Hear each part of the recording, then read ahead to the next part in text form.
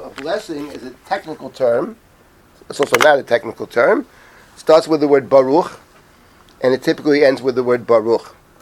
So say the first blessing of the Amidah, Baruch Atah Hashem, and the traditional text is Eloheinu v'Elohei Avotenu, Elohei Avraham, etc. And the blessing that we have at the end of that section, Baruch Atah Hashem Magen Avraham. That's the traditional standard blessing. And that starts with Baruch, ends with Baruch. What comes afterwards, the next blessing, doesn't start with Baruch. It starts Atah Gibor Olam Hashem. And that's because one of the rules we have about blessings is when you have one blessing that follows another, the second blessing doesn't have to start with the word Baruch. It's called the Bracha Smucha L'Chavrit. It ends with Baruch. Baruch Atah Hashem Mechayei Meitim. And so forth in the entire Shemona Esrei, which means 18. So the Shemona Esrei that we have consists of 18 blessings. Actually, the 19 blessings, because there was another blessing added. In the time of the Talmud, there were probably only 18 blessings. And somehow over time, there became a 19th blessing. One blessing became split into two. But in any event, whether it's 18 or 19, it's called the Shemona Esrei. Even though we say 19, we call it the Shemona Esrei. But it consists of a set of blessings. And that's true every day. That's the standard. That's the standard. Sometimes something's changed a little bit, but fundamentally that's what it is. On the holy days of the year, the festivals, the sacred days, so we have 7 blessings. The first 3 blessings and the last 3 blessings never change. I mean, with small modifications, but fundamentally they're the same blessings for every prayer. The middle blessing, however, on let's say the holiest day, Shabbos. It's the holiest day that we have. In the middle of the Shemona Esrei on Shabbos, we have one blessing. It starts different ways. I mean, it ends always the same way. Baruch Atah Hashem Mekadesh HaShabbat. That's a blessing. So therefore, we have one blessing on Shabbos. We have one blessing, and we have 3 in the beginning, 3 at the end. Total of 7. And that's true of all the prayers, all the holy days that we have. The holy day of Pesach, and the holy day of Shavuot, and the holy day of Sukkot, and the holy day of Simchas Torah, even the holy day of Yom Kippur. The Musaf of Yom Kippur can take 4 hours to say, but it's one blessing actually. Kaddish Yisrael v'Yom HaKippurim. The exception to the rule is an important point. The exception to the rule is Rosh Hashanah. And not all the prayers of Rosh Hashanah, just the Musaf of Rosh Hashanah. And, what's it here? Yeah, there you go. So the Musaf of Rosh Hashanah has 9 blessings. 9 blessings. 3 in the beginning, 3 at the end, and in the middle there are 3 blessings. This is the essential idea. This is essential to the prayers of Rosh Hashanah. The other stuff is secondary. This is essential.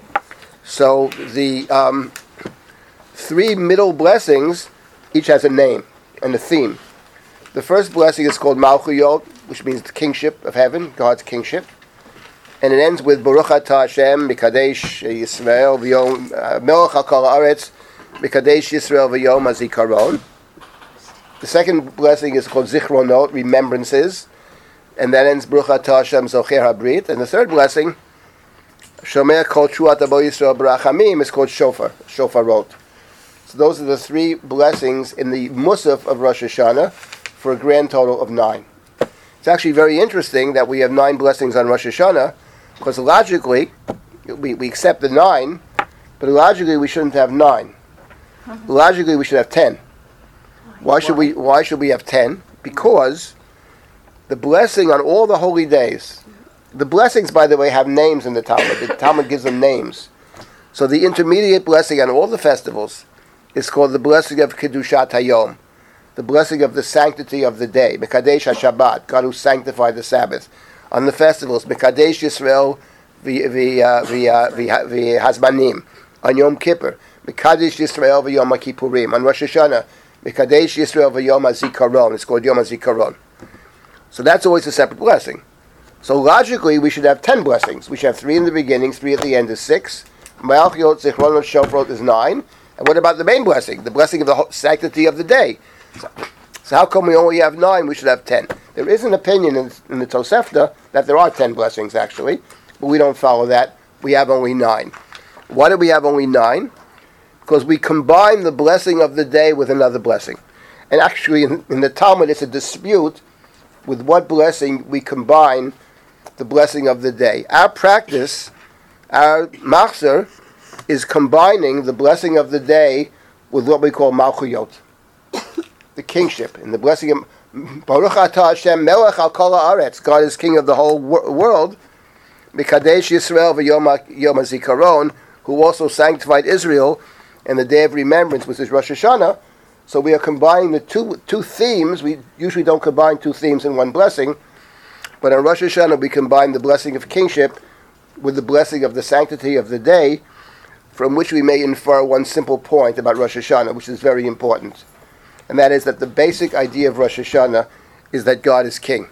Now we'll try to figure out what that means. It means many things. But what's interesting about the prayers of Rosh Hashanah is, first of all, that it has unique structure, a unique set of blessings. And equally interesting is not so much what we do say on Rosh Hashanah, but what we don't say on Rosh Hashanah. Mm-hmm. What we don't say on Rosh Hashanah, but we would expect to say on Rosh Hashanah, are things that refer to repentance. Because after all, Rosh Hashanah, apart from Rosh Hashanah, is called the first of the 10 days of repentance, Aseret Yemei Tshuva. Now, during the period of Aseret Yemei Tshuva, and even before that, and the Sfardim started even from Rosh Chodesh Elul, they already started, that every morning they say Slichot, special penitential prayers. They started already. And their prayers are much longer than the Ashkenazim, too. They go on for a long time. So, and the day before Rosh Hashanah, Erev Rosh Hashanah, the Ashkenazim say Slichot forever in a day. It's the longest, so over and so long, you know. And the day after Rosh Hashanah are the second longest Slichot that we have, Tzom Gedalia. Those are the two longest penitential services that we have. Is Erev Rosh Hashanah and the day following Rosh Hashanah. How about Rosh Hashanah itself? How many Slichot do we say on Rosh Hashanah? We start from Motzei Shabbat before Rosh Hashanah. We say a lot day before Rosh Hashanah. We say a lot day after Rosh Hashanah. Yom Kippur, of course, is Slichot. Rosh Hashanah, there are no Slichot. Zero. There are no Slichot on Rosh Hashanah. And not only are there no Slichot on Rosh Hashanah, equally surprising is there are no confessions on Rosh Hashanah. There's no Vidui. On Yom Kippur, the key to Yom Kippur is penitential prayers and confession. Those are two of the main pillars of the Yom Kippur service. On Rosh Hashanah, it's conspicuously absent, from which we can infer only one thing, which is that the primary theme of Rosh Hashanah is not repentance. That's not the theme of Rosh Hashanah. The theme of Rosh Hashanah is God's kingship. Now, that's not to say that repentance doesn't factor in, but it factors in a different way that we'll come to. So that's, first of all, what is unique about Rosh Hashanah. Second thing that's unique about Rosh Hashanah, and there are many things, but the second thing that is unique about Rosh Hashanah, the first pillar of Rosh Hashanah is the three themes of Malchiot, Zichronot, and Shofarot, which we recite only in the Musaf service. Rosh Hashanah is different in another sense. All the other prayers of Rosh Hashanah, the night prayer, Mincha, Shachrit, only has 7 blessings. It's the only day we have, which has 9 blessings, but it's equally interesting that all the other prayers of Rosh Hashanah, there are only 7 blessings. So only the 9's only in Musaf. The other Shachrit, there are only 7 blessings. There's no Malchiot, Zichronot, and Shofrot. There's a blessing about the day which mentions that God is king. That's it. So it's interesting in that sense. And the other piece of Rosh Hashanah, obviously, central piece of Rosh Hashanah, is that on Rosh Hashanah there's a mitzvah that we perform to blow the shofar. The sounding of the shofar on Rosh Hashanah is very interesting. And even more interesting than that, I mean, it's all pretty interesting, actually, but even more interesting than that is where we blow the shofar. The Mishnah in Rosh Hashanah talks about the blowing of the shofar and the blessings on the shofar. What does it mean, the blessings on the shofar? In the Mishnah. I'm not talking about the Gemara, I'm not talking about our practice. The Mishnah, which is, of course, much prior to the Gemara, and reflects the authentic tradition, the Mishnah does not know of a blessing that's made on blowing the shofar. Baruch atah Hashem Elokeinu melech haolam, asher kishov mitzvotav v'tzivanu u'shmoa kol shofar. Rabbi Notab have the nusach with koah b'shofar. The Mishnah doesn't know that blessing exists. Maybe it doesn't exist, actually.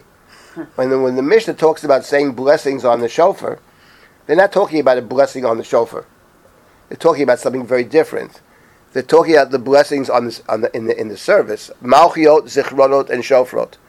The blessings on the shofar in the Mishnah are the blessings of the Shemona Esrei that we say the blessings of Malchiot, Zichronot, and Shofrot.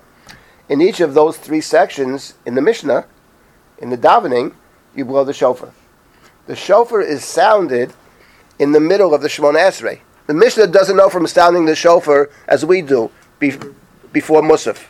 It doesn't know from this at all. It doesn't exist for the Mishnah. There's no such thing.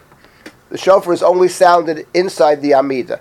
Now there are two customs about sounding the shofar inside the Amidah.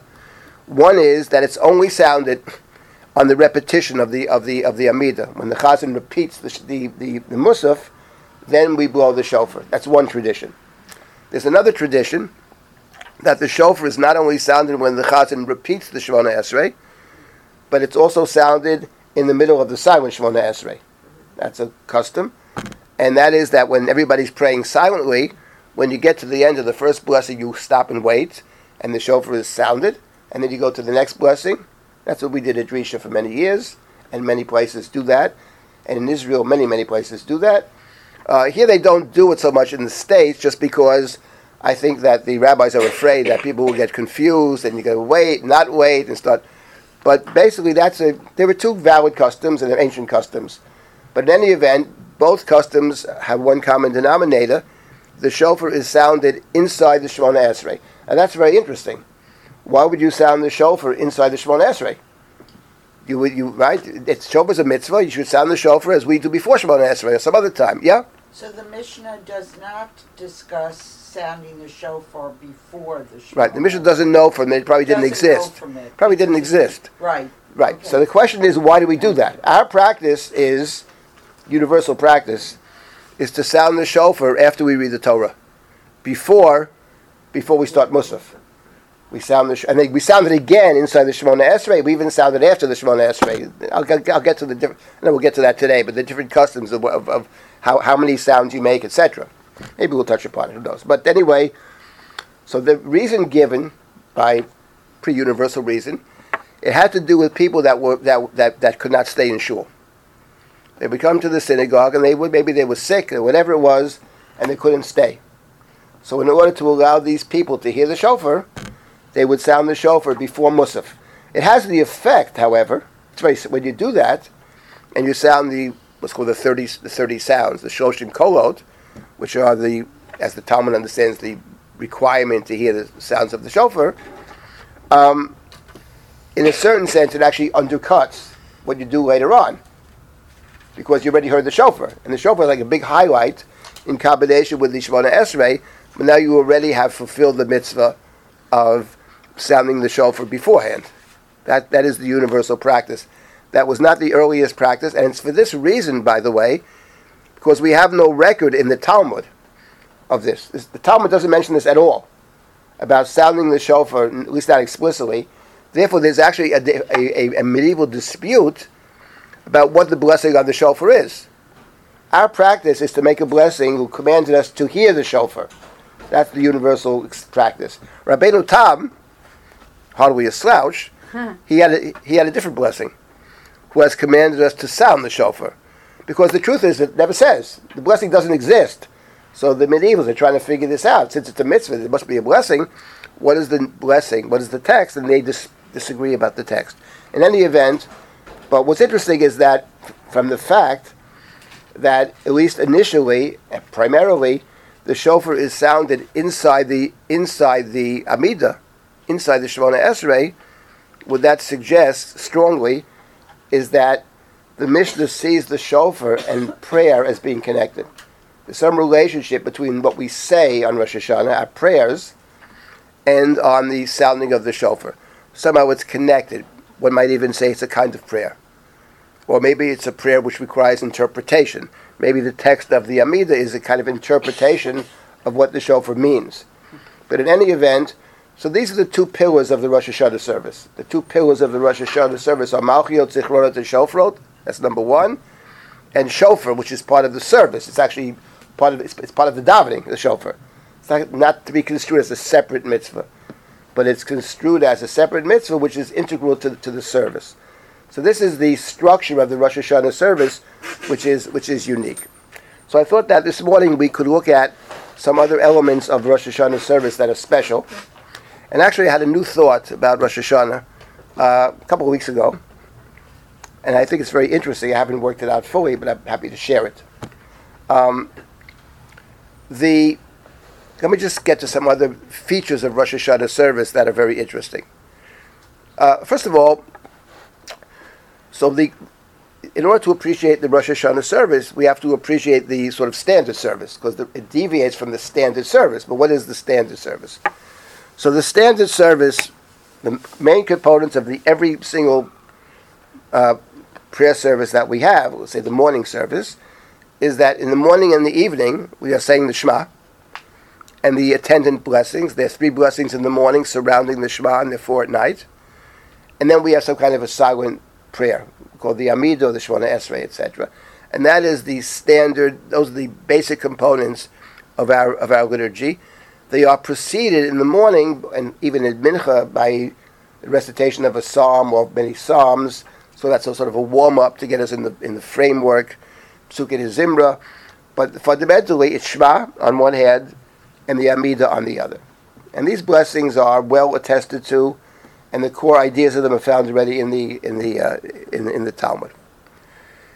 What's interesting is that over the course of centuries, there was a debate, big debate, about whether it is a good thing, not such a good thing, or a forbidden thing, to add things into the service. Poems, all kinds of poems, liturgies, stuff like. To what extent this is it? Don't add, don't say more.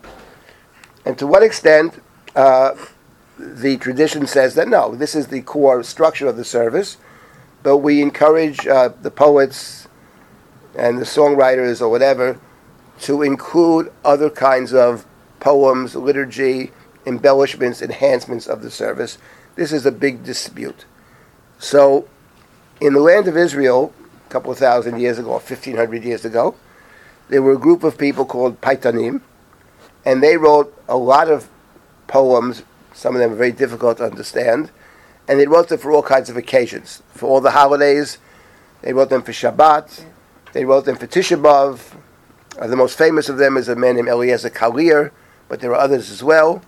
And then many medievals followed in their footsteps. The Ashkenazim adopted Kalir, who lived in the land of Israel, as the poet laureate. The Sephardim have their own poets. They don't read Kalir. Some don't even like Kalir. They have the great poets, are all Sephardic, basically. Ibn Gabiro. What? How do you translate Paitan?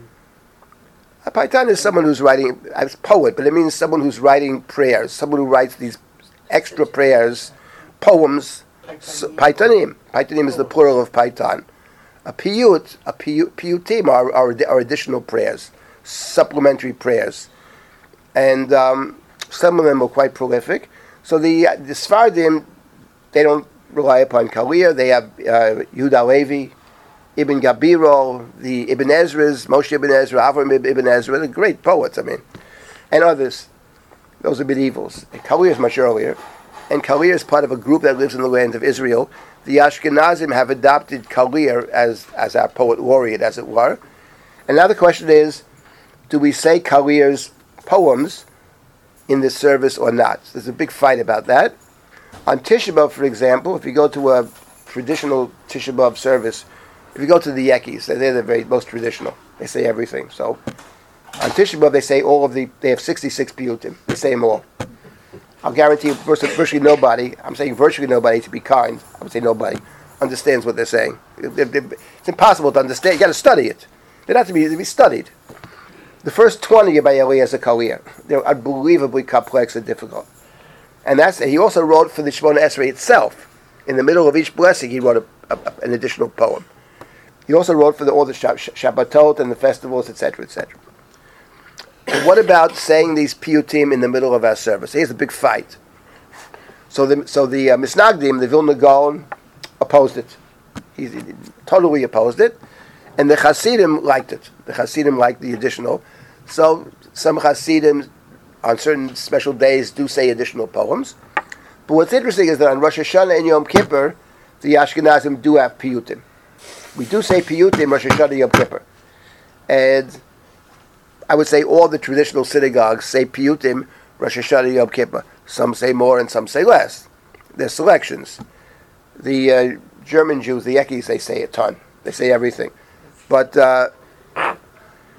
something like, it's hard to imagine Yom Kippur or Rosh Hashanah without saying Nisan Tokef. Nisan Tokef is not, the Svarim don't say it. It's not part of the davening. It's a poem added in. And there are other poems such as well. Nisan Tokef is a medieval composition. But Kalir is many of the piyutim. So it's interesting that on Rosh Hashanah and Yom Kippur, we are adding piyutim. Now the question is, where do we add them? Where is the place the piyutim are added? So it's interesting to take note of this. And that is, these are supplements, additions. They are added primarily in two places. The number one place that we add the piyutim is in the third blessing of the Shemona Esrei.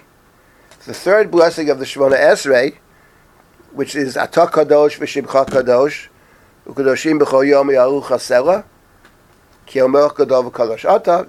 That's the Nusach Ashkenaz. Baruch Atah Hashem, and during the Yisrael HaKadosh, and on Rosh Hashanah, 10 days of Tshuva, HaMelech HaKadosh. That third blessing is called Kedushat Hashem, the sanctity of God's name. And in that third blessing, it's a very short blessing, almost all of the piyutim are to be found. All of them, with rare exceptions, are found there. Now what's interesting is that what's also found every day in the third blessing of the Shemona Esrei is what we call Kedusha. So we are reciting Kedusha inside the third blessing, right? Mechayei Meitim is the second blessing, Nekadesh Shimcha Ba'olam. We say Kedusha, which is a responsive recitation of 3 verses, essentially, 2 plus 1. Then it ends, Baruch Atah Hashem El HaKadosh. So inside the third blessing, we say Kedusha. What is Kedusha? So Kedusha is a description of the angels praising God. We cite what the angels say about God, and we are either joining with the angels, according to one version, or we are imitating the angels, according to another version. Just as they do, we do. But there's a kind of a heavenly chorus, and there's the earthly chorus, and we are joining together. That is the Kedusha, and the Kedusha is found in the third blessing of the Shemona Esrei. Atah Kadosh v'Shimcha Kadosh. So on Rosh Hashanah and Yom Kippur, inside that blessing, we add many poems. And what's interesting is that a lot of the poems, there are collections of these poems, of many poems. Many of the poems are about the angels praising God on one hand and the human beings praising God on the other. Let's say, for example, many of them are. Some are quite beautiful, actually. Let's see if we can find an example over here. Let's see. Example. Just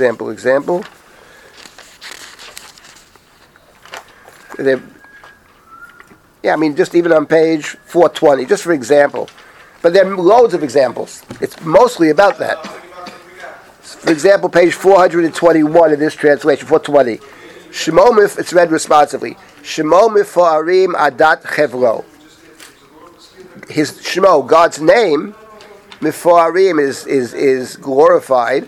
Adat chevro, by God's rightful congregation, by Israel. And the next line is v'na'arat bi'erelei kodesh hilulo, and revered in song by the angels. This is a common theme. This is one of the primary themes. It plays off the Kedusha. So there's a joining together of what happens in heaven is also happening on earth. And by the way, it's very interesting that probably the most famous Ashkenazic piyut that we have is Nisan Tokef. Now, Nisan Tokef, of course, is recited just before Kedusha. It leads into Kedusha, Nisan Tokef. What is the theme of Nisan Tokef, actually? So the theme of Nisan Tokef is about God's judgment. Who by fire? This is Leonard Cohen, right? It's basically based it on that. And what's interesting is in that Nisan Tokef, which is very powerful, It ends actually very beautifully. Ki kashimcha kein tilatecha, etc. God's forgiveness. God waits for us to repent. But in the body of Nisan and Tokef, right? How's it go? Was it?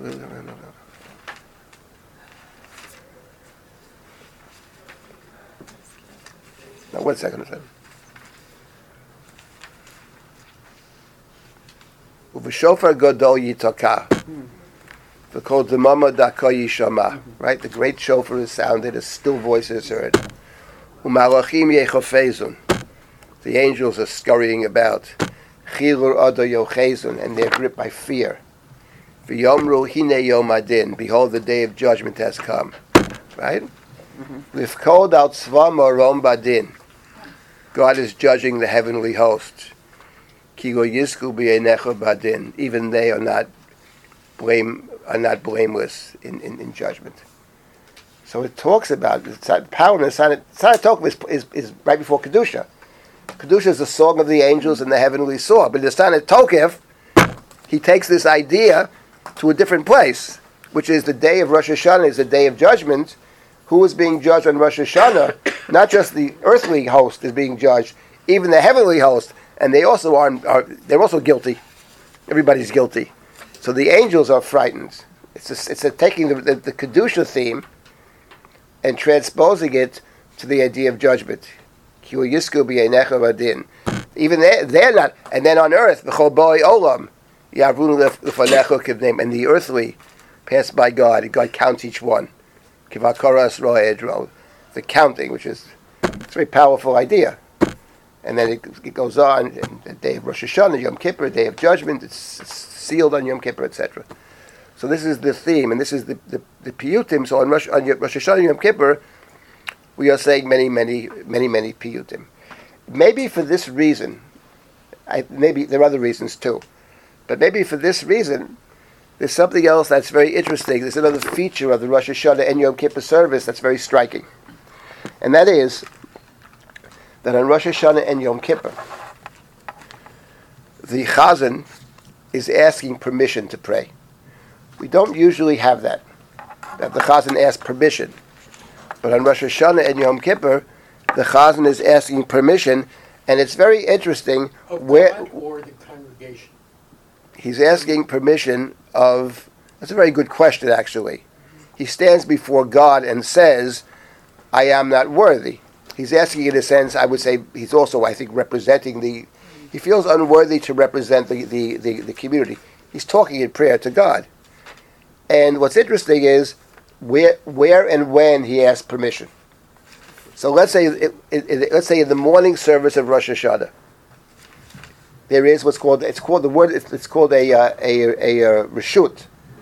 permission. So where does the Chazan ask permission on the first day of Rosh Hashanah in Shacharit? This Machzor is on page 401. The ark is opened. It actually starts on 399. Misod chachamim unevonim. So there he's asking permission from the congregation, I would say. Right? Drawing from the counsel of wise and knowing men, they translate here, the teachings born of insight among those who understand, I open my mouth in prayer and pleading, to implore, to plead before the King, King of kings and Lord of lords. Misod chachamim unevonim is what we call a reshus. And it continues, it's inside the first blessing of the Shemona Esrei. That's what he's asking. He's starting to, because Tefillot is the Shemona, up to that he's not really leading the congregation. But with the first with the repetition of the Shemona Esrei, the Chazan leads the congregation. So then the Chazan asks permission on top of 401, and the reshus has a nusach. It's very important to understand that the tefillah has a nusach that is becoming a forgotten art nowadays with all the songs, which I like the songs, but the songs, the nusach is very important. So the reshus, right? It goes Yorei si bifso si siachu yashchil. That's the nusach of the reshus. Dum di da da da dum. That's the reshus.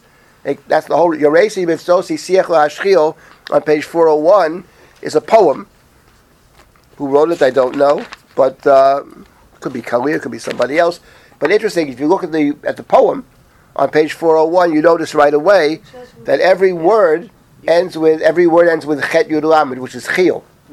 Chil means fear. So the idea of that's the Rishus that we say in Shachris. It says Yekutiel ben Moshe. Yekutiel ben Moshe. It doesn't sound like Kalir. Inspired by Kalir? 11th century. Yeah, it's early, but it's not. It's much later than Kalir. It doesn't sound like Kalir, actually. It's too simple for Kalir. But in any event, what about in Musaf? When does the Chazan ask permission to pray in Musaf? So there's Hinani Ani Mimaz, which is a big Chazanish piece and everything. It's big, very beautiful. That is a much later custom. That's not actually part of this. That's not part of the classical service. That's before the Chazan gets up to pray. The Chazan is Hinani, which is the Chazanim love that piece. It's very beautiful. That's not actually part of the davening. That's an addition, nice addition. We like it, whatever. So, but the Chazan asks permission inside the Amidah. Now, where does the Chazan ask permission inside the Amidah? Actually, the Chazan, it's very strange that we have the Chazan ask permission twice in the Amidah. People said to me many times, including my wife, why do we say both of these? Let's say one. Why do we need two of them for? But the truth is there's a difference between them. I'll show you. First of all, where does the Chazan ask permission to pray in Musaf? My friends, let me tell you something. This stuff is so basic, you know what I mean? Forget all the other stuff. They gotta, if you understand the structure, it helps a lot with the davening. We haven't got even some of the main themes. But where does the Chazan ask permission in Musaf to pray? It's the strangest thing, actually. Where would you expect the Chazan to ask permission to pray? In the first blessing, presumably, right? Right. But the Chazan doesn't ask permission in the first blessing. The Chazan asks in the middle of the Musaf, Ochil or Lakel. So let's find out, what page is that? Ochil or Lakel is Musaf. Musaf, where are you? Let's see. It's on page, it's in the repetition, where is it? On page, where is it? Let's see. Yes, I have it. In this Machzor, page 601. Ochil Lakel. Ochil Lakel. Now,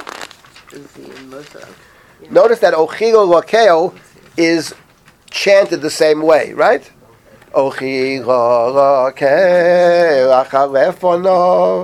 Is it the same chil for fear? I think so. I think it plays off the word chil. First one is even emphasizing. Yorei si Mr. Chachas. If so, si siach v'hashchil. That right? Now, what's interesting is the Chazan is asked permission to pray. This is after the Sana Tokef, after Kedusha. The guy's been davening for an hour and a half already. Now he's asking permission? Well, what is this? Very Jewish. Right. So now, what's also very striking about Ochil Lakel, if you look at it, is the text.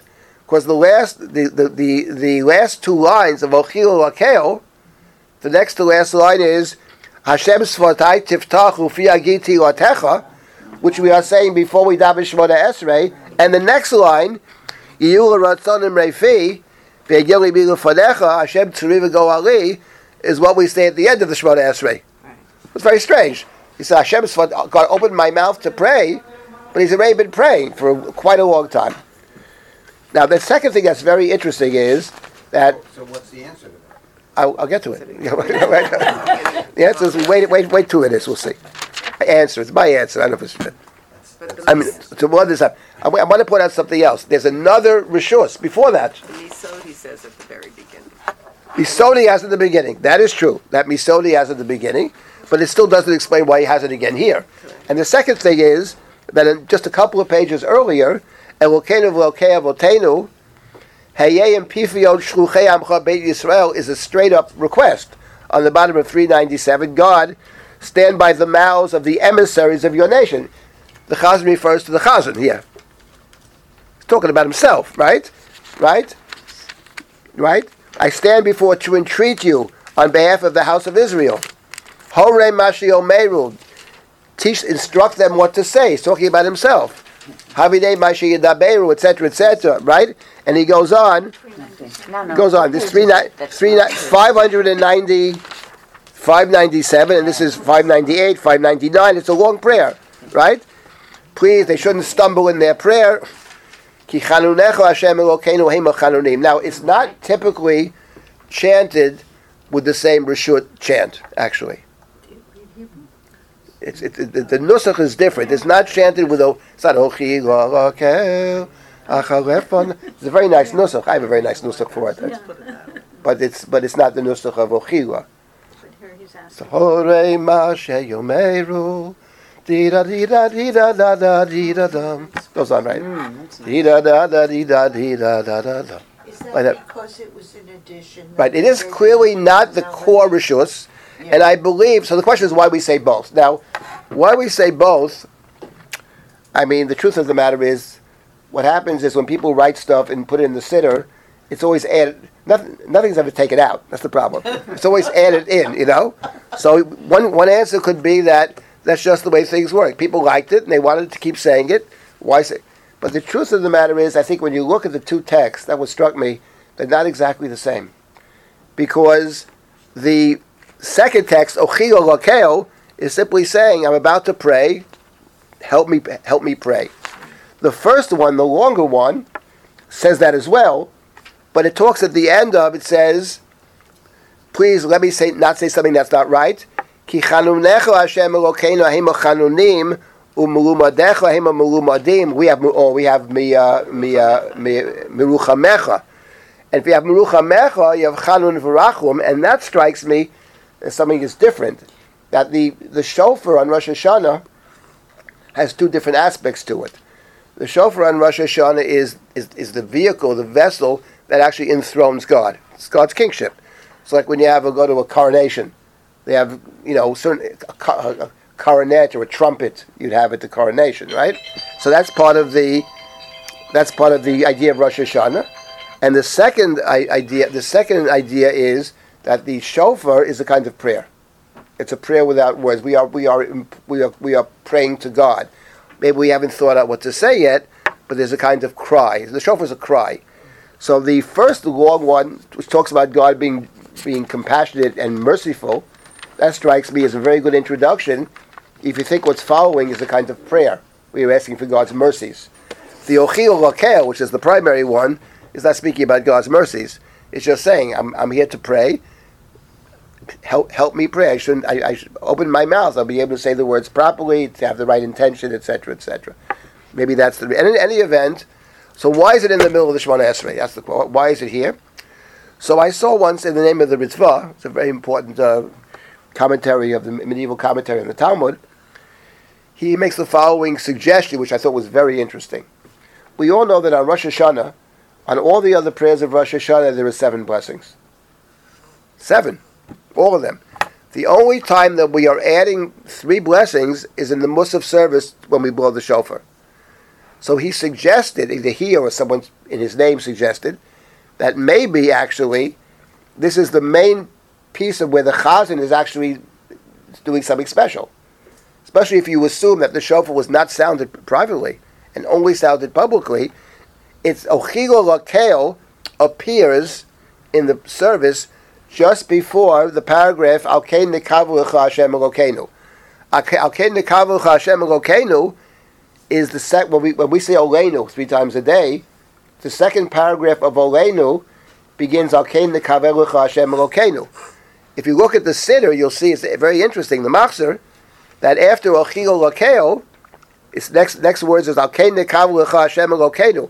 Al Kein Nekavu Lecha Hashem Elokeinu begins what we call Malchiot. So the Ochil Lakel is recited. Yes, it's in the middle of the Shemona Esrei, but specifically, it's recited before the Malchiot, which by the way suggests something very interesting. That Oleinu L'Shabeach is not actually part of Malchiot.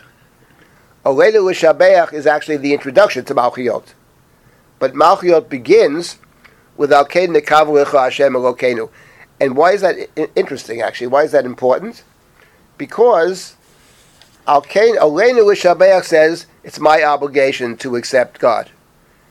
Al Kein Nekavu Lecha, we hope, we aspire, we pray that the world should accept God. So the main theme of Malchiot on Rosh Hashanah is that the world should accept God.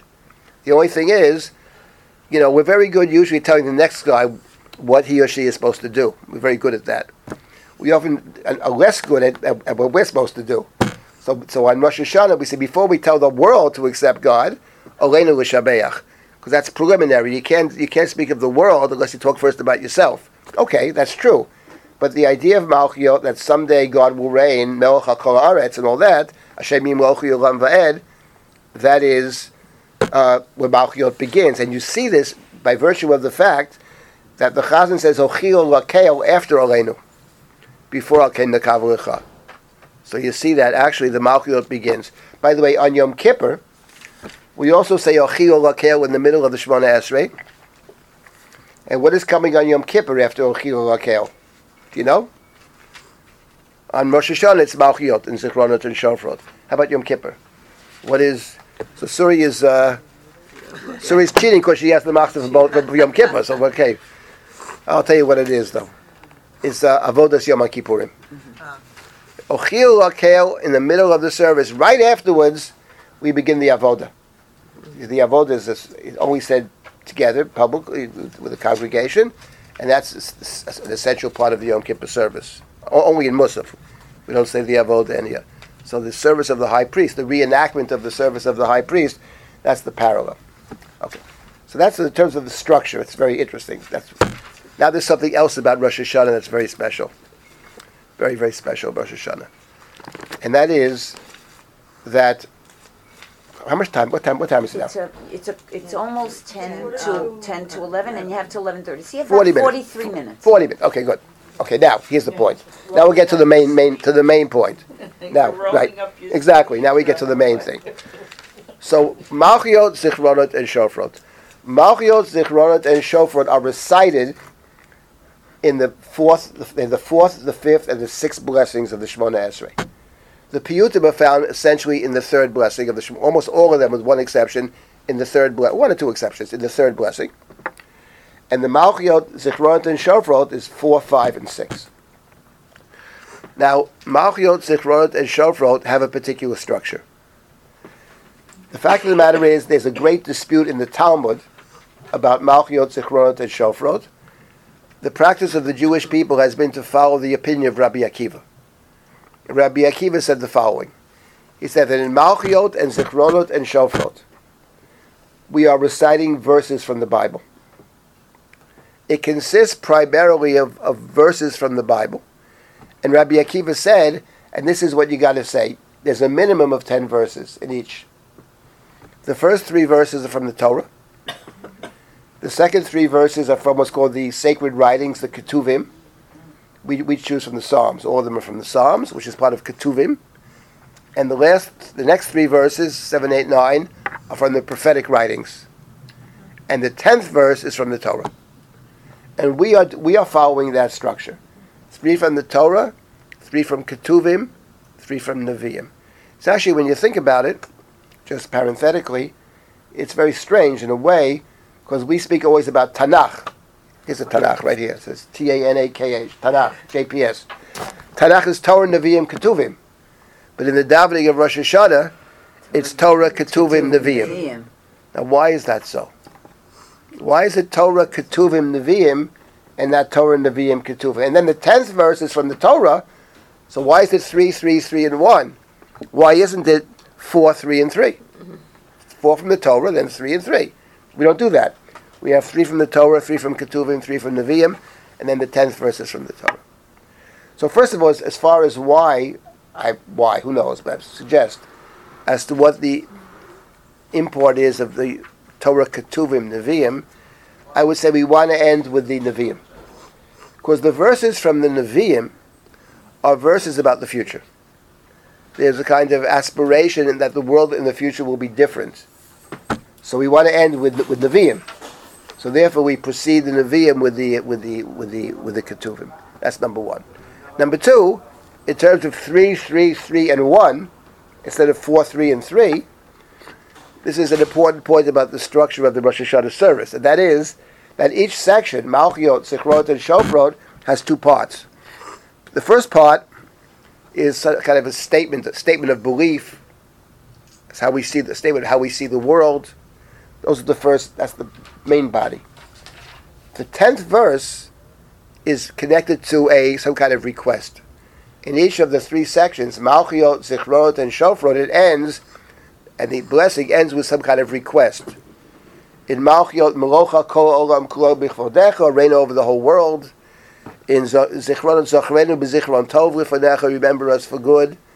And in Shofrot, Tekabel Shofar Gadol L'Cherut, sound the shofar of freedom, the shofar of redemption. And inside that request, we have the 10th verse. That's not exactly precise. It's true of Zichronot and it's true of Shofrot. It's not true of Malchiot. In Malchiot, the 10th verse is recited just before the request. What is the 10th verse for Malchiot, by the way? Shema Yisrael. Shema Yisrael. Why is Shema Yisrael the 10th verse? What is strange about that? They couldn't find another one. That's right. That's right. All the verses have the word. All the verses of Malchiot have the word Melech. All the verses of Zichronot have the word Zecher. And all the words of Shofrot have the word Shofar. The problem is that they couldn't find a suitable verse in the Torah, a fourth verse that has the word Melech. You can only find 3. So for the fourth verse, we couldn't find Melech, so we say the Shema, because the Mishnah says the mitzvah of the Shema is Kabbalat O Malchut Shamayim, to accept the yoke of heaven. So since we can't find the fourth verse, we are reciting the Shema.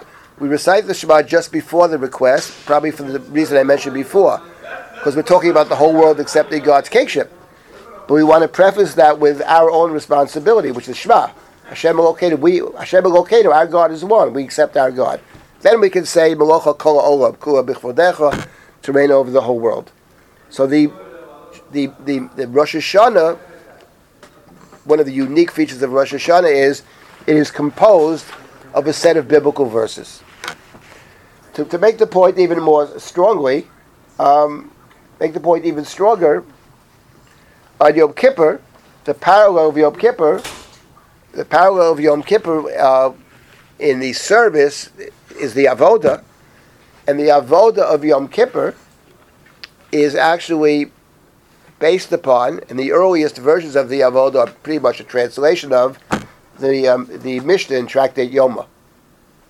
It's not verses from the Torah, it's actually the Mishnah. So Yom Kippur, the core text in the Musaf is what we call Torah Sheba'al Peh. It's the Mishnah. Is the human creativity, human creation. And Rosh Hashanah, it's about biblical verses.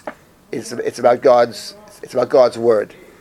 And the reason for that, I think, and the significance is this: it's the difference between Rosh Hashanah and Yom Kippur. Yom Kippur is actually a very easy day to understand. Yom Kippur. I'm not saying it's easy to live it, to experience it, but Yom Kippur is a very simple day. Yom Kippur is about human error and our decision to change our ways and to make things better, to change one thing, start with one thing or two things or whatever. It requires thinking about the last year and about, making resolutions, etc., trying to follow up on them after Yom Kippur. Requires requests for forgiveness because the past happened, it did not happen. Can't we change the past, right? So that's what Yom Kippur is about. It's very simple. It's a human-centered day. True, repentance requires God's grace, that's for sure, but it's all about ourselves. But Rosh Hashanah is not about ourselves at all, actually. Rosh Hashanah, the theme of Rosh Hashanah, as reflected in our service, Melech HaKol Aretz, God is King of the world. It's something about God, actually. The focus on Rosh Hashanah is actually God, which is very foreign, I think, to most, if not all of us in this room. We're not really thinking about God. I would say that, in general, and I'll take, for example, Rabbi Soloveitchik, who was, I would say, kind of theologian. I'm not sure he's a theologian exactly, but there's virtually nothing in his writings about God. It's all human-centered. Everything he writes about is human-centered. It's a product of the 20th century.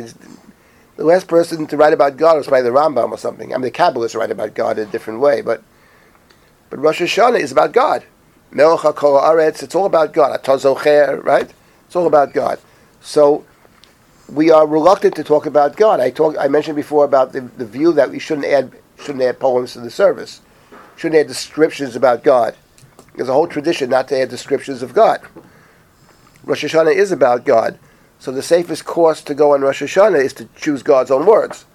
We're not going to make up our own words. We're citing biblical verses because that's the focus. So in Rosh Hashanah is the focus on God, and therefore God's word.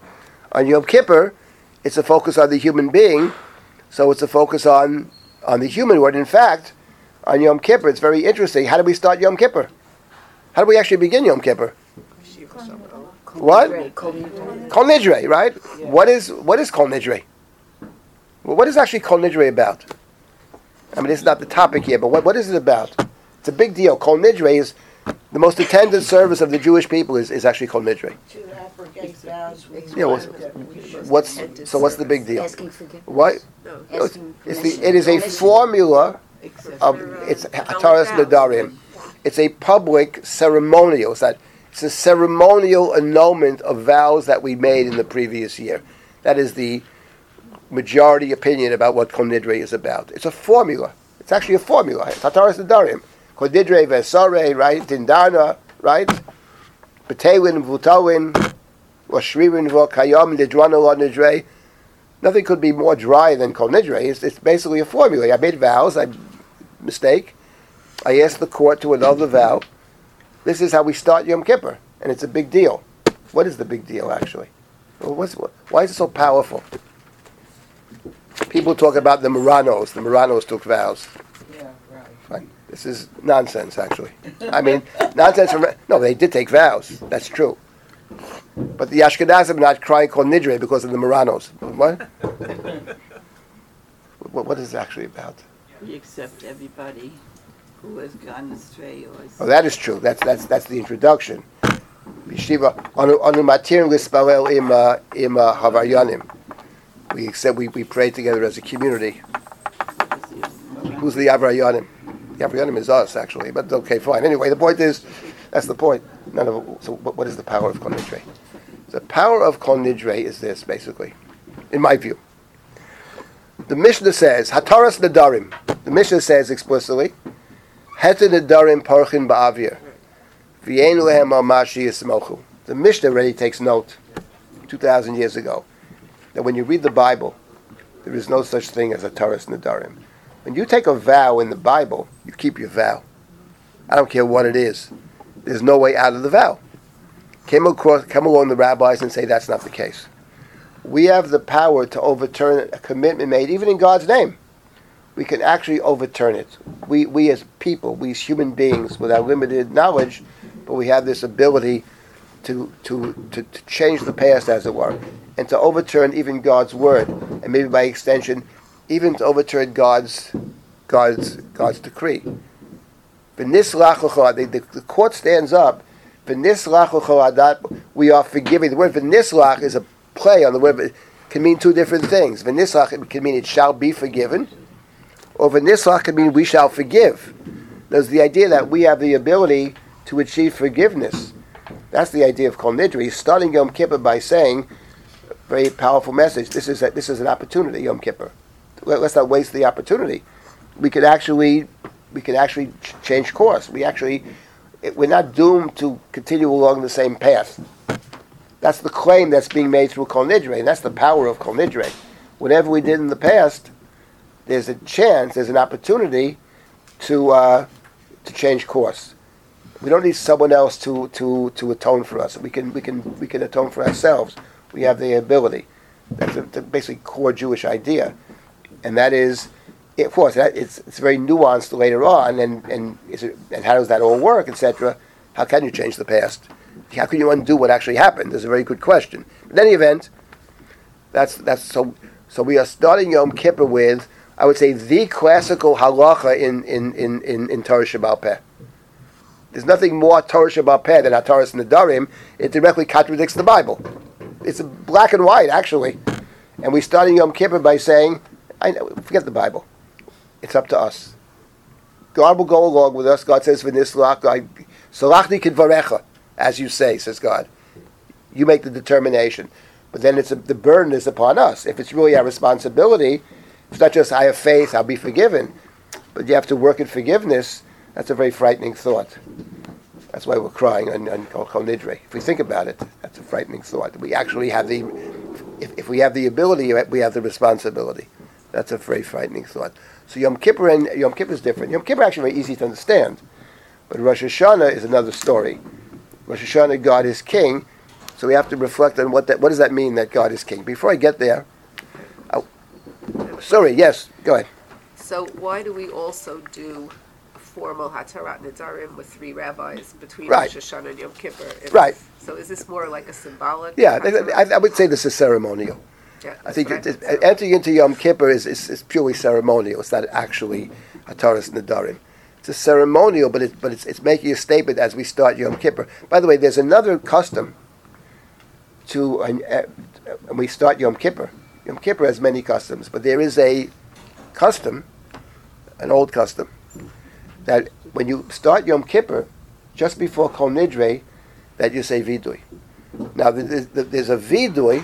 Yom Kippur, there's confessions right and left, but that's not our topic here. But there is a custom to just before Kol Nidre, because we say Vidui already we pray Mincha on Erev Yom Kippur. In Mincha, there's already Vidui in the Silber Shemona Esrei before the meal.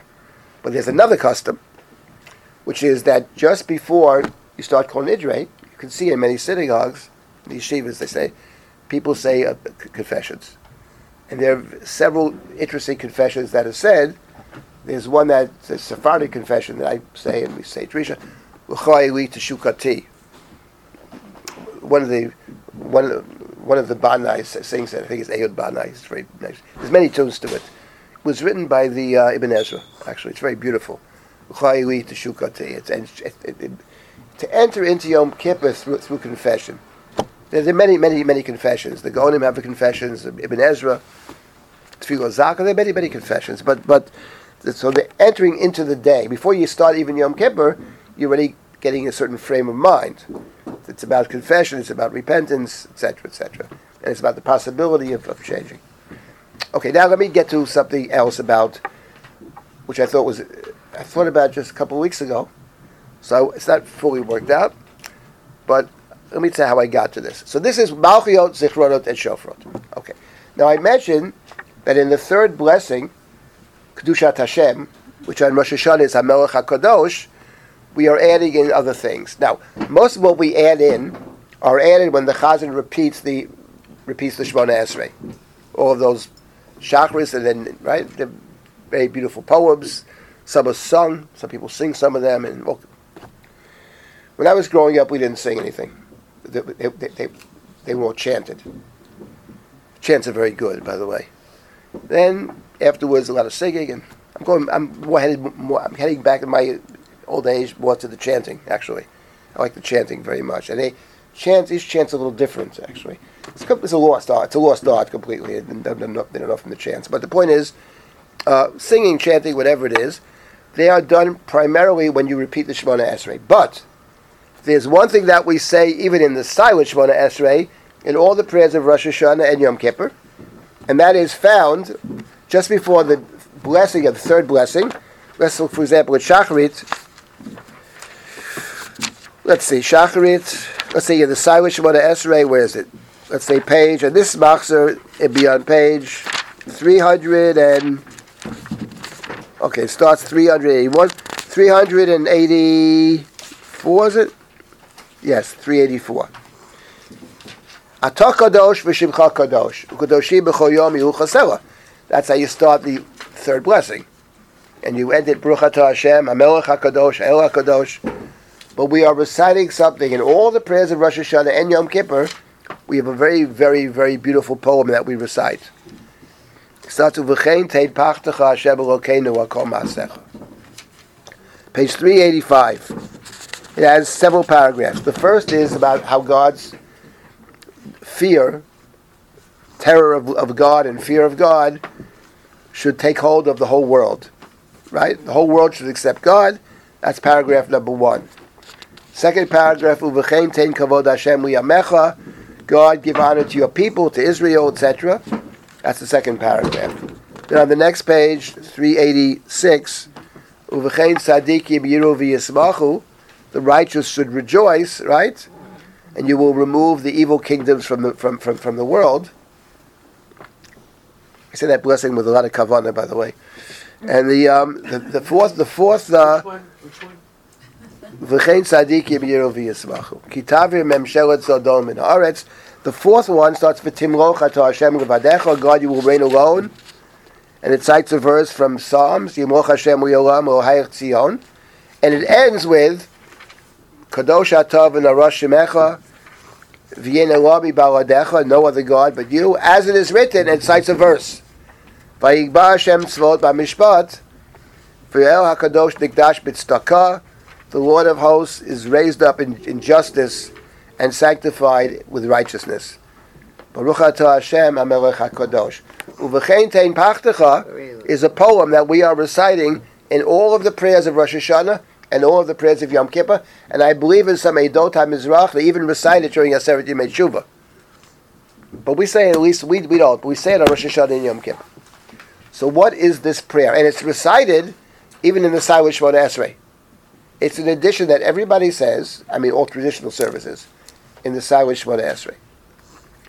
I had a thought about this many years ago, and then afterwards I saw, strangely enough, that both Elbogen, who writes about the history of prayer, and Rabbi Soloveitchik quoted one of his relatives who said pretty much, this was a similar thought, actually. That was many years ago. I have a different thought now. What I suggested many years ago was that Uvechein tein pachtecha Hashem Elokeinu akol ma'asecha. See, I'll tell you what struck me as very interesting. Uvechein tein pachtecha Hashem Elokeinu, in this little section over here, it quotes two verses. The first verse that it quotes on page 387, as it is written, kakatu b'divrei kodshecha, as it is written in your sacred writings, Yimoch Hashem u'yolam u'hayich Tzion u'gador v'dor hallelujah. That's taken from the Psalms. It's from Sukkot Zimra. That's a verse from Psalms, from Ketuvim. And the blessing ends, as it is written, Vayigba Hashem tzvot b'mishpat v'yah HaKadosh nikdash b'tzedakah, that God is raised up through righteousness and through justice. That's a verse from Isaiah. Isaiah is the prophet. So what struck me interesting is you have Ketuvim and then Nevi'im. And then I began to think about this, and I recognized that there's something very, very odd about this particular poem. And that is that the 5 paragraphs, the first 3 paragraphs all begin the same way, with the word Uvechein. What does Uvechein mean? What does Uvechein mean?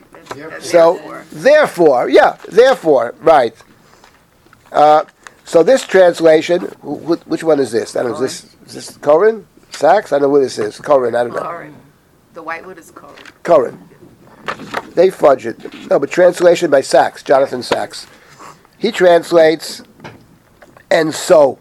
Maybe and so means therefore. But what does it mean, and so? Therefore follows something else. X, therefore Y. Right. What is the X? There's nothing. And what struck me, what is before Uvechein? Now, what struck me was this. What struck me was the following. As I said many years ago, it's not the Chiddush I have it. But what struck me many years ago is that this section has 2 explicit verses. Ketuvim and then Nevi'im. What struck me was that what's missing is the verse from the Torah. And for the following reason. I mentioned before, we follow the view of Rabbi Akiva. Rabbi Akiva said you say Malchiot, Zichronot, and Shofrot in blessing 4, 5, and 6, and 10 verses. 3 from the Torah, 3 from the writings, 3 from the prophets, 10 from the Torah. But there's another view in the Talmud. Yochanan ben Nuri. Yochanan ben Nuri holds that you say only 3 verses.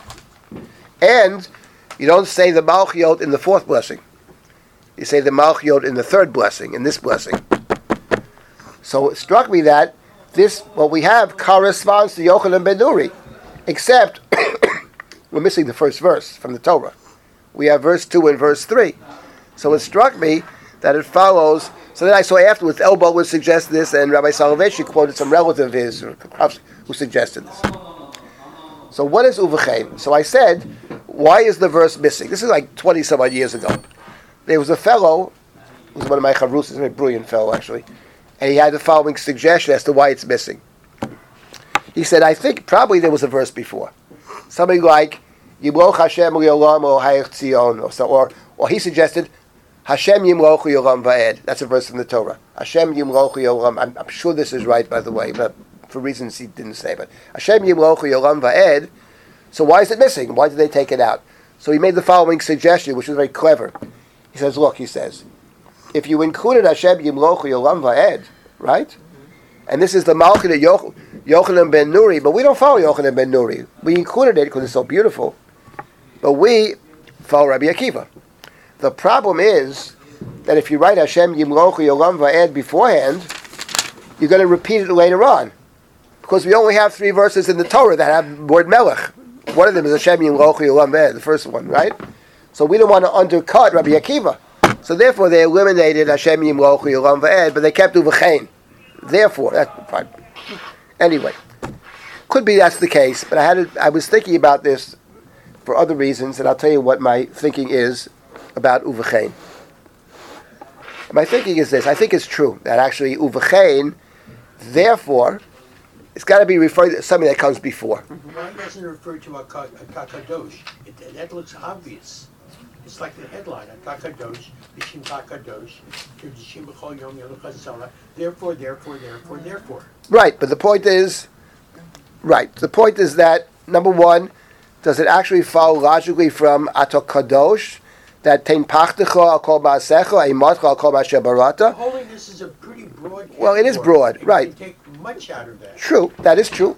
But the point about Uvachein, though, is that if it is Yochanan ben Nuri's Malchiot, you do need a verse. He said there's one verse from the Torah, one from Ketuvim, one from Nevi'im. Now we do have that, so actually. You're trying to justify it, you're trying to understand that in view of this. That's right. You don't necessarily need that to come to a conclusion. It could be so. Let's put it this way. But if maybe what you're saying is right. Number one, I do think that, yes, I'm trying to justify it in terms of the structure of Yochanan ben Nuri, but the truth of the matter is, I have a better teretz, you know what I mean? Okay. That's the truth. So it's like the old joke of the Rabbi. He asked the kasha, why is Noach, right? Ewa told us Noach, why is it written with a chaf? Nun chaf. So he has a whole pilpul. So it says Rabbi, but it says with a chet, Noach. You're right, but my teretz is better. Silber, you've taught us over the years Right. to take a look at the text. Of course. Look at the text simply. Right. Come to the conclusions on the basis of what we see in the text. Right. That's been your method. That is true. I plead guilty to that, but let me make my suggestion about the text, okay? Right. Okay. Tefillot is Right. the text. Right. Now, first of all, what struck me is let me see how I got to this whole thing. I got to it because I've been thinking a lot about Chana's prayer. Now, the truth is I'm going to speak about Chana's prayer on the 22nd of September in the Rudolph lecture. So I'm not going to say too much about Chana's prayer now. Chana's prayer is a big topic. But what struck me about Chana's prayer, which is the first chapter of Shmuel, a beloved book, and its book begins by saying, the third verse, that Elkanah, that's Chana's husband, would go up from his city, miyamim yamim, periodically go up from the city, lishtachavod v'lizboach l'Hashem tzvaot b'Shilo. He would go up to Hashem tzvaot in Shiloh, which was the temple. The main temple was in Shiloh. We know the story. He goes up, he gives Chana more gifts, he loves Chana so much, but the other wife is making her life miserable, she can't even eat anything. He says, listen, forget about your dreams about the kids, it's not going to happen, but you have me, whatever. And she goes to Shiloh, V'hi morat nefesh, and she's very bitter. And she prays to God, and she's crying. Vatomer, vatidar neder, and she took a vow. And she said, Hashem tzvaot, imra'ot tireh bani amatecha, O God of hosts, if you will see the suffering of your maidservant. So here's what's interesting. Elkanah goes up to Hashem tzvaot in Shiloh periodically, and when Chana is davening, to what God is she davening? She's davening to Hashem tzvaot. The phrase Hashem tzvaot, I checked this up, appears many, many times in the Bible. I think it's about 280 times. It appears in the book of Isaiah and Jeremiah many, many times. What is the first time we ever in the Bible have the word, the name Hashem Tzvaot? How many times does it appear in the Torah, Hashem Tzvaot? How many times in Joshua? How many times in Judges? The answer is this, 0. Never appears before. The first time it ever appears is in the first story of Shmuel. That's what I began to think. Shmuel, by the way, is a never-ending proposition, because every time you open it up, you realize something new about this. And this is very interesting about how the book plays with this term Hashem Tzvaot. But what struck me was, it's not that there's the big fight. The medievals the Kabbalists had a big fight, because some Kabbalists said when you pray to a certain aspect of God, you pray to one of the spheros, and the others said that's heresy. What do you mean? There's one God. Maybe that is heresy, but God does appear as people appear to us in different guises. The God who saved us in the desert, who cares for us, who gives us man, is different. It's the same God, but appears in a different way as the God who destroys the Egyptian armies at the sea, etc. So when Chana is praying, she turns to Hashem Tzvaot. And what struck me is that we have our Amidah. We start the Amidah, Baruch atah Hashem Elokeinu v'Elokei Avotenu, Elohei Avraham, Elohei Yitzchak, Elohei Yaakov. We are praying to the God of Abraham, Isaac, and Jacob. That's the traditional service. Okay, fine. The whole discussion about that, leave that aside.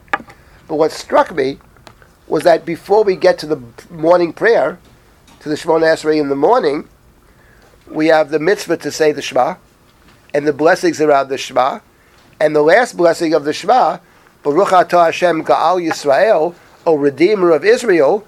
The halacha makes it very clear. You've got to say that blessing before you pray in the morning. You can't say the Shemona Esrei until you say Ga'al Yisrael. And Ga'al Yisrael, the Redeemer of Israel, at the end of towards the very end of the blessing, we say Micha Mocha by Lim Hashem, right? We say Micha Mocha. At the song, we all sang the new song of Micha Mocha, right? Shira Chadasha Shimchu Giyulim. Those who were redeemed sang a new song. Yachad Kulam Hodu V'Yamlichu V'Yamru, and they all said Hashem Yimlochu Yolam Va'ed. So Hashem Yimlochu Yolam Va'ed is found actually towards the very end of the blessing that precedes the Amidah, and then we say the following: Tzu Yisrael Kumabi. The Edot Mizrach don't say that Kumabi. They skip that, but let's say we say it. And then the Nusach Sfard is V'Nemar. We don't say V'Nemar, and we Go Aleinu Hashem Tzvaot Shemo Kadosh Yisrael. What is Go Aleinu Hashem Tzvaot Shemo Kadosh Yisrael? You know what that is? It's a verse from Isaiah. It's a pasuk. We are ending, the last words we say before we start our silent prayer is Hashem Yimlochu Yolam, 2 verses. 3, Mi Kamocha, Hashem Yimlochu Yolam Va'ed, and Go Aleinu Hashem Tzvaot Shemo. Our Redeemer, our Goel, who's the Redeemer? The God of Hashem Tzvaot. I would say the God of Chana, actually. So we are starting our Shemona Esrei, Kadosh Yisrael. The Kadosh, the Holy One of Israel, is Hashem Tzvaot. And what struck me as very interesting is that Uvechein Tein Pachtecha, which does begin with Atah Kadosh V'Shimcha Kadosh, but it ends with, how does it end? The end of the blessing. The end is Kadosh Atah V'Norah Shemecha. God is Kadosh and Norah, right? V'Yinelo Mi Baladecha, and we quote a verse. Vayigba Hashem Tzvaot B'Mishpat, that the Hashem Tzvaot is raised up in Mishpat and exalted in tzedakah. Mishpat and tzedakah, right? Mishpat and tzedakah is what the king does, is righteousness, is justice.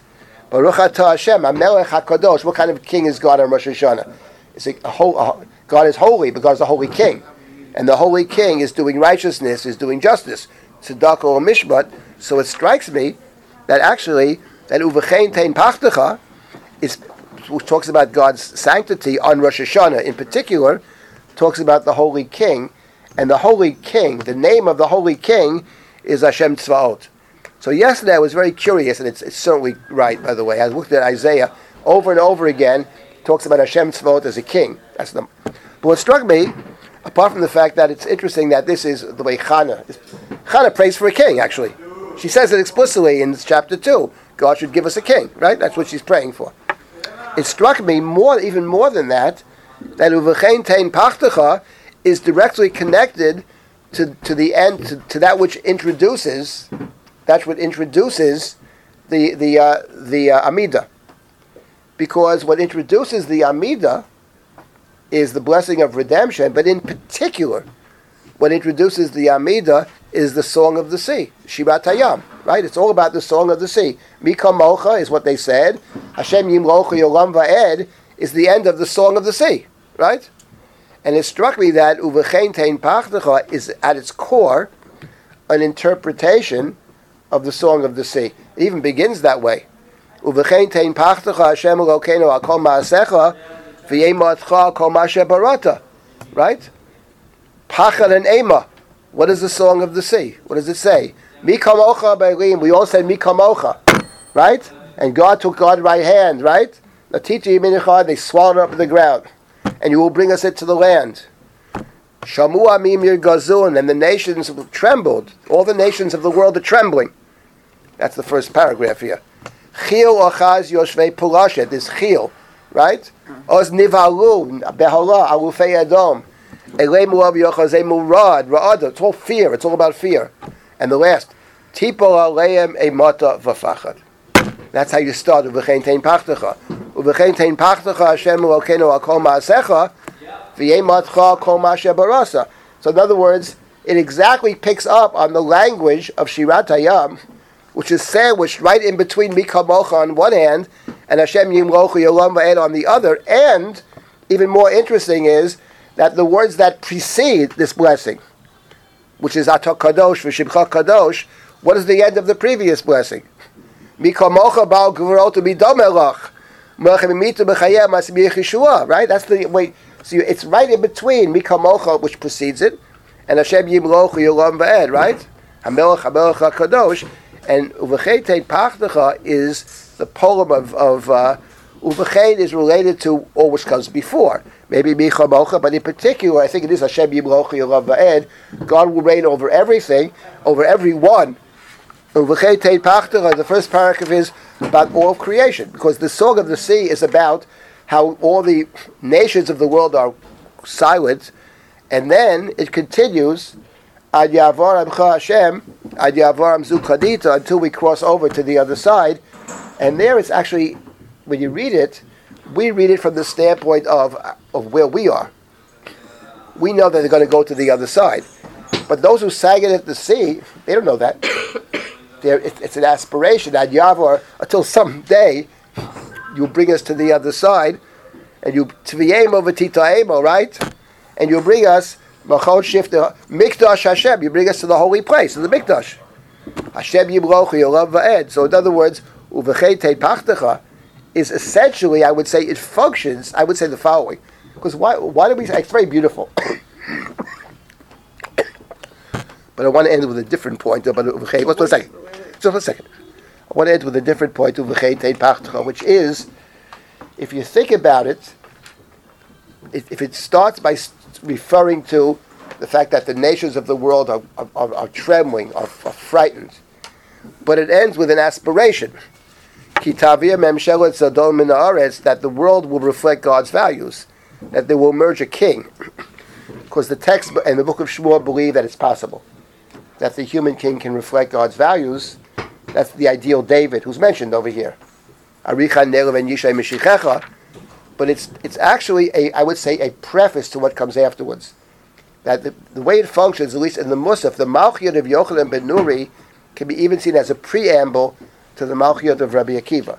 It talks about what happened once at the sea, because after all, Geula in Shacharit is what must precede the service. You enter into the service with a sense that redemption is possible. That's the idea of Smichas Geula Tefillah. If you think it's impossible, you can't pray. If you think nothing's ever going to change, you can't pray. You have to believe in some place that maybe things could be better. That's how you have to start the prayer. That's the din of Smichas Geula Tefillah. Otherwise, there's no point. You're just mumbling words, so don't waste your time. But the point is, if you believe it is possible, and you go back, it happened once in the past. There was a redemption in the past, and the world was silenced. And we aspire to go to the Migdash Hashem, where God will be the supreme king. That's the prayer of Yochanan ben Nuri, basically, and that's how it ends. Vayigba Hashem tzavot b'mishpat. It refers back to the God to whom we pray. The God to whom we pray, the God to whom Chana prayed, actually, was God the King. Hashem tzvaot. That's our prayer. It's the only prayer we have. We address Hashem tzvaot. And I would just conclude before you make your point, Shlomo. So and that what's interesting is Hashem tzvaot actually appears not only in the verse before the Amidah. Not only does it appear at the end of the section over here of Yochanan ben Nuri, the Malchiyot of Yochanan ben Nuri, but it actually appears in another place too, in the davening of Rosh Hashanah. The davening of Rosh Hashanah has 30 verses. 30. 10 in Malchiyot, 10 in Zichronot, 10 in Shofrot. The last verse, the 30th verse, doesn't mention shofar, actually. It's very striking. But the 29th verse mentions shofar. And what is that verse? It's a verse from the prophetic hope. Right? And that day will come. Hashem Elokim b'shofar yitka. God will sound the shofar. V'alach b'sarot Teman. And God will walk among the whirlwinds of Teman. Hashem tzvaot yogein alehem. Hashem tzvaot will protect them. That's the end of the verse. Will protect whom? The ones that God is redeeming. Okay. And then the prayer, the author of the prayer adds, Kei togeinu amcha Yisrael b'shlomecha. You should redeem Israel b'shlomecha, with your peace. Why did the prayer book add that phrase? It's not part of the verse. The verse ends is Hashem tzvaot yogein alehem. It ends with Hashem tzvaot. Kei togeinu amcha Yisrael b'shlomecha. Our prayers always end with peace, by the way. So the Kein b'shlomecha means, says the Machzor, this is where shofar, this is where it really ends. It ends with Hashem tzvaot, because the 30th verse is very striking. We have a 10th verse that doesn't mention shofar. That's the Chatzotzrot. So essentially, one might say that the end of the Malchiyot of Yochanan ben Nuri, and the end of the Malchiyot of Rabbi Akiva, and the end of our service of the Kriyat Shema, which introduces, it's all the same God. It's Hashem Tzvaot, which is the God of Chana, actually, which of course is the Haftorah reading for Rosh Hashanah. And it struck me that the Haftorah reading, that Chana, who's the great architect of prayer, actually, that she's front and center in Rosh Hashanah, not just in the Torah reading, but actually the God to whom we pray, God the King.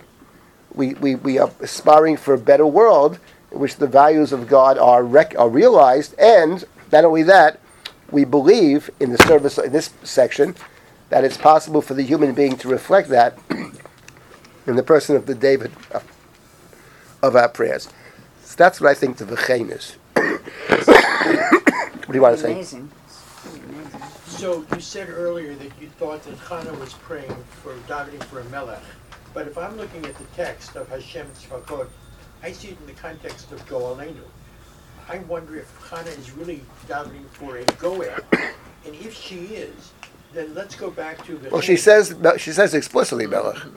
V'yitain oz l'malkol v'yorei karei b'shicho. But the term Hashem Tzvakot is used here in the davening as a part of redemption. Goalenu. That's true. Yeah. So then I'm going back to v'chein v'pachlecha. We've talked about whether this comes from the concept of kadosh, all these therefores, or the melech kadosh. Are you arguing now that maybe ubechein ten patlecha comes out of the sense of Gaal Yisrael? Yes, I am, among other things. So it's a conglomerate of a number of things. I'm saying that, yes. What I'm suggesting, and I can't get into this now, maybe next time I'll talk about this, is that there are two different things that are happening. The third blessing of the Shemona Esrei, Atok Kadosh, okay? I'm just going to say this now, but I can't, maybe next week I'll explain it better. I mentioned the Paitanim. Here's something that's extraordinarily interesting about the Paitanim, and it's actually very true. If you study it, just on the way here on the bus, I was looking at this, and I realized this is so true. The Shemona Esrei, our prayer, describes God. Ha'el ha'gadol ha'gibar v'hanora. Three terms, the verses in Deuteronomy, Dvarim. God is Gadol, God is big, powerful, and terrifying, frightening. Gadol, Gibar, V'Nora. It's a verse.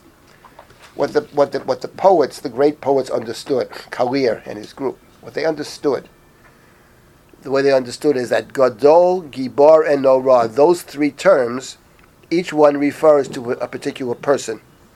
Gadol is Abraham, Gibar is Isaac, and Nora is Jacob. Now, the reason Nora is Jacob is because when Jacob goes to sleep in the sacred place, in the temple, right? Man Nora hamakom hazeh. And it's very striking that Uvechein tein pachtecha, it ends with Kadosh ata v'nora shemecha. So you see that the poet, whoever wrote this, already combines Kadosh and Nora. Elsewhere it appears also in the davening. So it's a reflection on Jacob. Jacob goes to sleep. And what does Jacob see when he goes to sleep, by the way? He sees the angels going up and down the staircase, up and down the ladder. In other words, where are they going to, those angels? What's on top of the staircase? Of course, it's the heavenly Jerusalem. It's God's temple. God's on top. There's a temple in the heaven. That's God's temple. We can never go there. That's where the angels go. That's God's tzavah.